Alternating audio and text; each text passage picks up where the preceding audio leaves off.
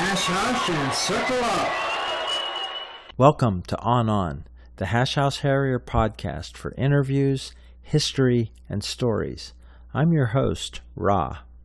Welcome to the On podcast. Today, we've got a very special interview.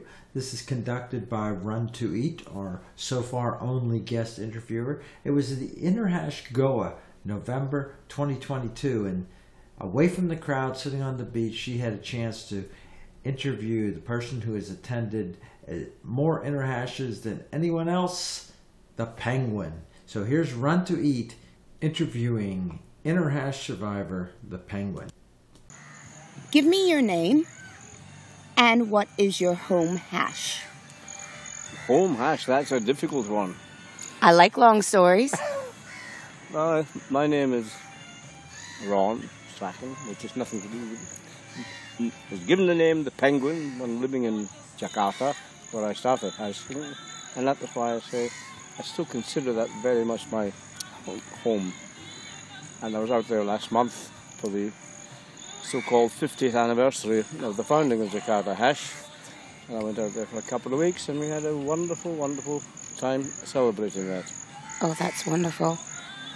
In fact, I can tell you that prior to my visit to Jakarta, I went to visit Gordon Benton, Bent One. He was the founder of the hash in Jakarta in 1971. So I spent the afternoon with Gordon just chatting about the old days. You know what he did? He took out a piece of paper and he said, "You see, Ron, it started here in Jalan Telesonic and we went round here and round here and round here and round, and it was all rice fields and palm trees." And that was he's a 90-year-old, and that was his memory of the run number one in 1971. He remembered everything. He remembered it all. So I went out there and went for a walk in that area. I know the area myself, of course, having lived there for many years. And it was interesting to have this and have his message. He had a recorded message on video, which was put on the screen in Jakarta. So it was very much the original man and the screen and the 50th anniversary. What year was it you started hashing in Jakarta? It was 1974 in actual fact. It's always been recorded as the 13th of January 1975. And the reason I'm so precise is Jakarta counting, bookkeeping and cash was so immaculate. They could tell you exactly when to. And I'd been to 2 or 3 runs prior to knowing what was going on. I was more of a guest. Okay. And then I started myself, and the first date was the 13th of January 1975, and that was the 200th run of Jakarta Hash. And that is why I had to give my name and pay my money myself. And that's why I was officially recorded then. Who got you into hashing? You're not going to believe this, but there was a girl in the Australian embassy in Jakarta. I was a friend with, and she was able to go to the Jakarta Hash, which was a men-only hash. Yes. I repeat, men-only hash. And it was this girl, Judy Prosser, who, after chatting with them, enticed me to come along one time to go for a run. I said, running? No. I played tennis, squash, diving, other things. Running? No, I wouldn't enjoy that. Anyway, I went, and I've never looked back in 47 years. Excellent. So, explain your hash name, the Penguin. How did you get that? Oh dear. Because penguins aren't indigenous to Jakarta, obviously. No, but this one is. Yes. Well, what happened? I was a hash master in 1980, 81, 82. After the run, I always wore this peak cap. After the run, I always wore a sarong. Because 2 reasons.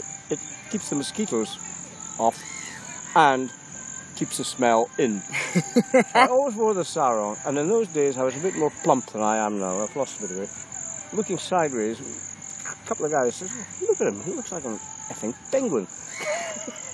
Oh God, that's so they not gave nice. me the name, the Penguin, and that name has stuck, I'm pleased to say, because at least it's a clean name. Yeah. Yes. I personally don't like some of the ones to be vulgar some for terrible vulgar's names sake. around. Yeah.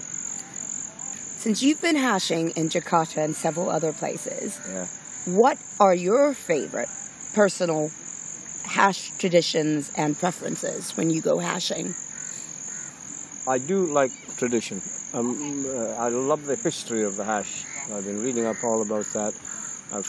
Since the early days, I became a member of the Hash House Heritage. I was a founder member of the Hash House Heritage. I think there were 23 of us. Or was it 32? Can't remember. 23, I think. I've kept up that interest over the years and worked as a trustee of the Hash House Heritage with the idea of rebuilding the Hash House, which had been demolished many, many years ago, to build a flyover within Kuala Lumpur. So I've always been interested in the history and the traditions of hashing. And I'm really not interested in things like red dress runs, no. Okay. And other silly things which have crept in over the years. I'm not strongly opposed to them, but my preference is to remember the history and the traditions of hashing. I've read up all about the guys who started it all. And one of my great pleasures, if that was your question, was in 1986. I went to Phuket. No, I did not. That's the one I missed. I went to Pattaya in Thailand. I went to Pattaya, and Magic, that was Tim Hughes, who was sadly since died, and his friend Frank Benfield, orator, who has since died. They asked me if I would look after the guest of honour, who was Horst Thompson, who was one of the founders of the Hash. And I was given a nice suite in the hotel, and because he, at 82 years of age, he wasn't able to go running, so I stayed back and I just went around and bought him a couple of drinks and things like that. That sort of thing. So that was one of my fondest memories of the link with hashing right back to 1938. Fantastic. He was hashing in 1938. And that's one of my fondest memories. Do you prefer flour, paper, or chalk? Oh dear, it depends where you are. I mean, I've hashed in the Middle East, there's a lot of sand. Chalk doesn't work. No. Flour, paper, it depends on the terrain. Yeah, it depends on the terrain, yeah. Who would you actually consider some of your hash mentors, or do you have any? Gordon Benton was definitely the one, Benton, who founded Jakarta Hash. We also worked together for a period of time. He's an architect, I'm a surveyor, so we did have similar things. And he was very much in the early days, but just generally, once I got into the hash and met all these guys, we were one of the biggest hashes in the world at that time, with about 100 to 150 turning up every Monday night. Oh my goodness. So as a result of this, you meet people and you're talking with mentors. Well, I can't start listing all of the names of people in the old days because there were many. But I've remained friendly with many of them, and that's now 40 years later, still friends. That is fantastic. We are here in lovely Goa, Interhash. What is the best event you've ever been on, and why was it so memorable? That's a very hard one. That's a very hard one because everyone is different. As you know, I've done all of the Interhashes except for one, the year my mother died in 1992. I have fond memories of Goa because I was on the committee in 2002, and we worked there. I moved here for about 2 months prior to the event, and I came the year before that as well, 2001. The place, and got to decide, well, how can we do this, and where will we set that out, and we were very, very much involved. Obviously, Jakarta was a big, big event because, as I say, I was the hash master in Jakarta in 1982 when we had the third Interhash. What we did there was we had our Jakarta committee, and then we had a subcommittee for Interhash, and they reported to the Jakarta Hash. So that was a great learning curve.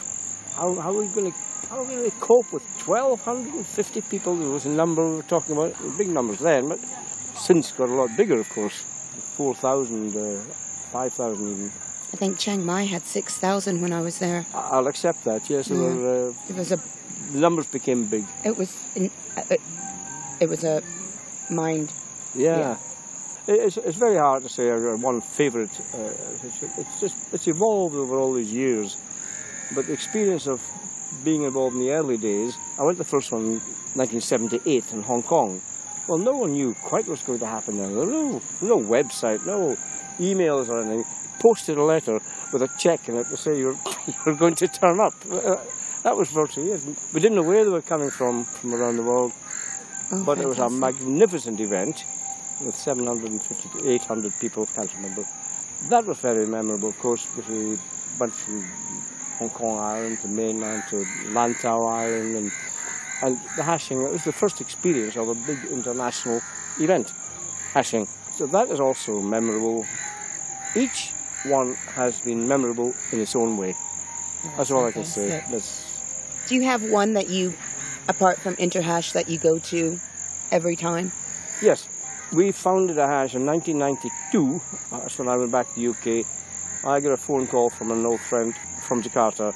He said, hang on, do you think that we could get a hash going here in the UK? Sort of exiles, expatriated back from Indonesia, so that we could come from Bali, from Bandung, Medan, wherever they were. I thought, well, give it a try, couldn't we?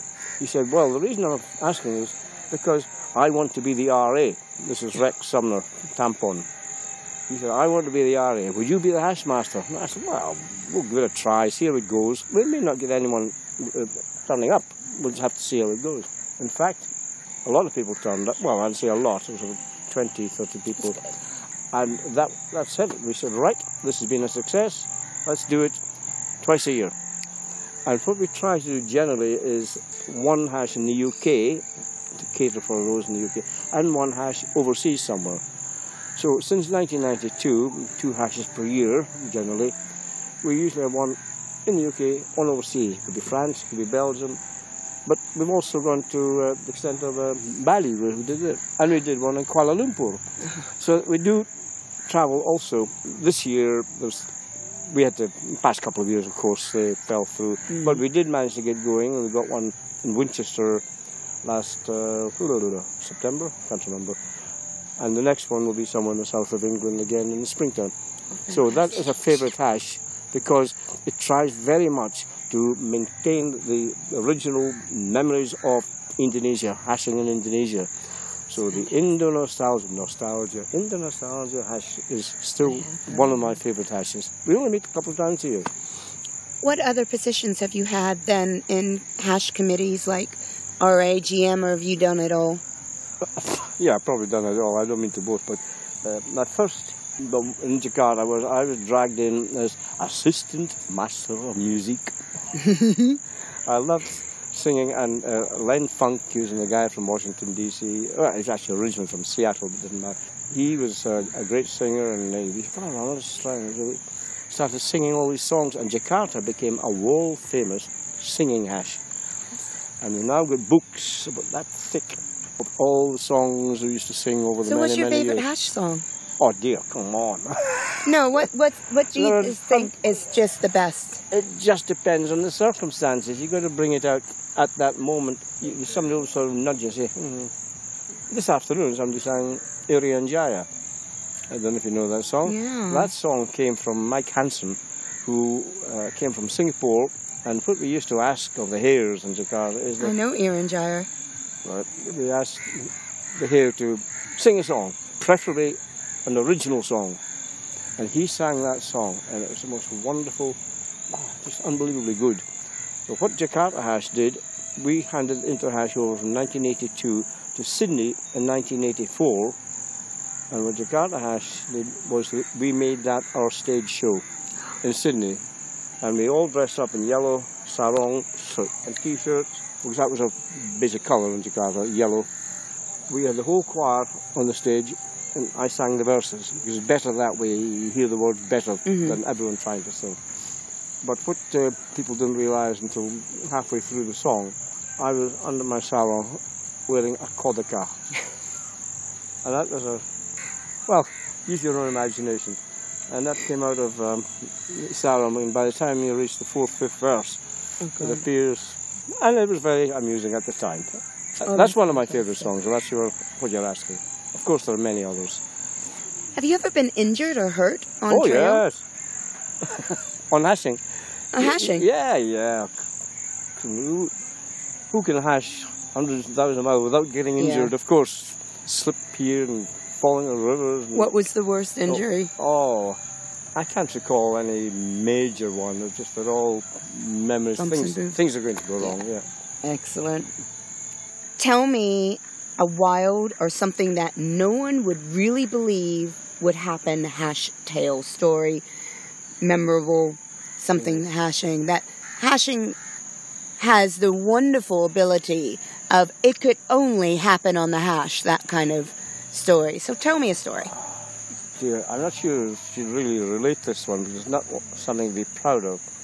Well, I mentioned our friend Tampon, who, Rex Sumner, who one evening had the idea of celebrating Hitler's birthday. Oh, God. So we set off on the trail from his housing estate, and he had chartered a couple of railway cattle coaches. Oh, my God. And we were queued into this cattle coach and driven down the line several kilometres, and then bailed out, and we went into this big area, what the size of what we're looking at now, and it put us into this big fence area. Then started handing out cigarettes and snacks and things. And at one point we were all inside this cage, as it were, and what we didn't know was, as it turned dark, as it is just about now, he set them the fireworks and he set them alight, and the whole bloody place exploded, and all the local villagers panicked. You could hear them screaming, and the police were brought in. What on earth's going on here? They thought there was another invasion in Indonesia. Oh my God, what on earth has happened here? It didn't settle at that, because unfortunately some of the members of the hash took offence of this, naturally, rightly so. And word got out to the various embassies, and it reached the international press, and this is a true story. I got a phone call that evening from a good friend of mine, Charles Miller. He was the British Defence Attaché, and he said, "Ron, I've just heard there's been a bit of an incident out at the hash tonight." And I said, "I'm afraid so." Yes, I'm afraid so. What happened? And I described the situation to him, and a lot of people left the hash after that incident. So that's not a good memory, but it's a memorable one. I think that's what you asked me. Yep. Oh my goodness, that's amazing. Apart from Horse, who else have you met on your travels that you just walked away going, that was such a memorable hasher? Wow, well, as I'd already named a few. I mentioned Horst Thompson, who was in run number one. He was the first secretary of Hash House Harriers, as it was known. And he was 82 years of age then. I'll never forget that weekend that I was asked to entertain him, if you like. I don't know, I was very good friends with Tim Magic Hughes in Bangkok, who produced this magazine on a regular basis. I can't remember if it was monthly or fairly frequently. And he produced it all on his kitchen table. I mean, there were no computers and photocopiers and that sort of thing. And he virtually wrote it by hand and got it typed up, and it was posted out to people all over. Tim was a lovely, lovely bloke. In fact, I mentioned Sydney earlier in 1984. It was while we were running in Sydney, he said to me, "Ron, do you think we could do one in Thailand and Pattaya?" I can't see any reason why not. But, he said, "Well, we've been thinking about this and talking about it." So that's why he and Frank Benfield, Horator, and the other guys who were living there at the time said, "Right, let's just do it. Let's just do it." Now, there was no hash in Pattaya, but they came from Bangkok, and they said, "This is a good location. Let's do it here." That is also very memorable, just like this location here. I mean, there was no hash in Goa in 2002. But they came over from Hyderabad, looked at the area, said, "Right, we'll put a tent here, and that there," and that's how we set it up. Beach. Yes. Well, that's amazing. Do you think your attitude has changed over the years for hashing? Attitude? No. And the biggest question, if you could speak to yourself, which I do when often. you started hashing, Yes. if you could go back in time and speak to yourself, what would you say? Carry on doing what you're doing, because it's just a wonderful, wonderful experience in the hashing world. Hashing changed my whole life. That's why I had to get out to Jakarta last month for this 50th anniversary, actually 52nd, it doesn't matter, because I realised that when I did finally join the hash, thanks to Judy, it changed my life. It changed my life, totally. And I've been living the same life ever since. And And travel comes into it. With any big event here or there, somewhere, I want to be on it. What advice then would you give to people that are thinking, oh, I see this running club, I might start. What advice would you give to them? Try it. That's Do it short once. and sweet. Do it once. Now, not everyone takes to the hash, as we well know, and some people think it's rude and naughty and bad words, etc., etc. So what? Give it a try, and you'll find that you'll meet a lot of like-minded people on the hash. You know, despite the bad language, etc., the majority are professionals and work-wise, but that is irrelevant, because I think the greatest thing about the hash is there's no status, there's no... Everyone mixes. Yeah. It doesn't matter if you're the big boss of the bank or whether you're the guy who sweeps the floor. If you fit into the hash, you've cracked it. You've cracked it. Exactly, my dad believes It's the a same leveler. thing. It's a leveler. No question about that. Oh, I love And that. seldom do you ask a person in the hash, oh, what's your job at work? What do you do? You seldom ask that question. Things. Anything you want to add? There's so many things, but Another good story? I'm sure you have a lot. another good story. Memorable. I had something in the back of my mind there. I've forgotten what it was. It's an age thing, you know. Many good stories. I've got many, many happy memories. And yes, there's some great stories come out. And usually it's, you know, sitting in a friendly way with somebody and you're having a beer and say, oh, I just remember that. Yes. Oh, that, I remember what happened then. Oh, yes. And you'll talk about it. So it's not necessarily specific. I remember, it comes out. It comes out and you remember something spontaneously and, oh, yeah, that was a great night. Yeah. Thank you very much, Penguin. I hope that wasn't too painful for you. I appreciate it, and I'm sure Raw will appreciate it. I do appreciate it. And the Penguin will no doubt remember a lot of stories he wish he told, so we'll probably do an episode 2. But great job, Run to Eat, the interview with the Penguin. This is the On podcast. Hash your voices, hash your history, hash your stories. New episodes every week. Until next time, On. This is Ra. To close the circle, here's the Hash anthem sung by Mother Hash. Swing low, sweet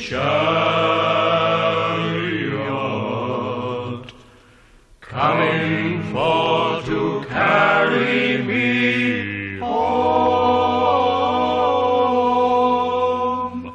Swing low, sweet chariot.